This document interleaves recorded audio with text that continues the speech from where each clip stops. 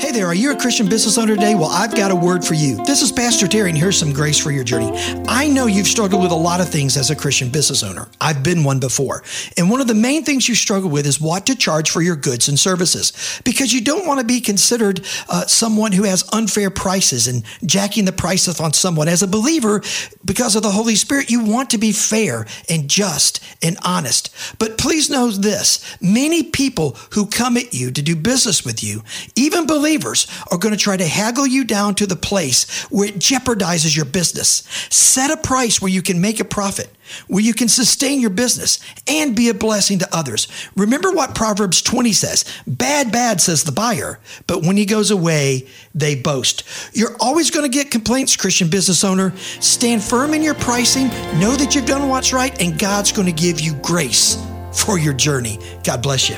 Thank you so much for listening to this edition of the Grace for Your Journey podcast. I pray that it has been a blessing and an encouragement to you. Pass it around if you think it would help somebody. And we look forward to you dropping by again for another episode of the Grace for Your Journey podcast.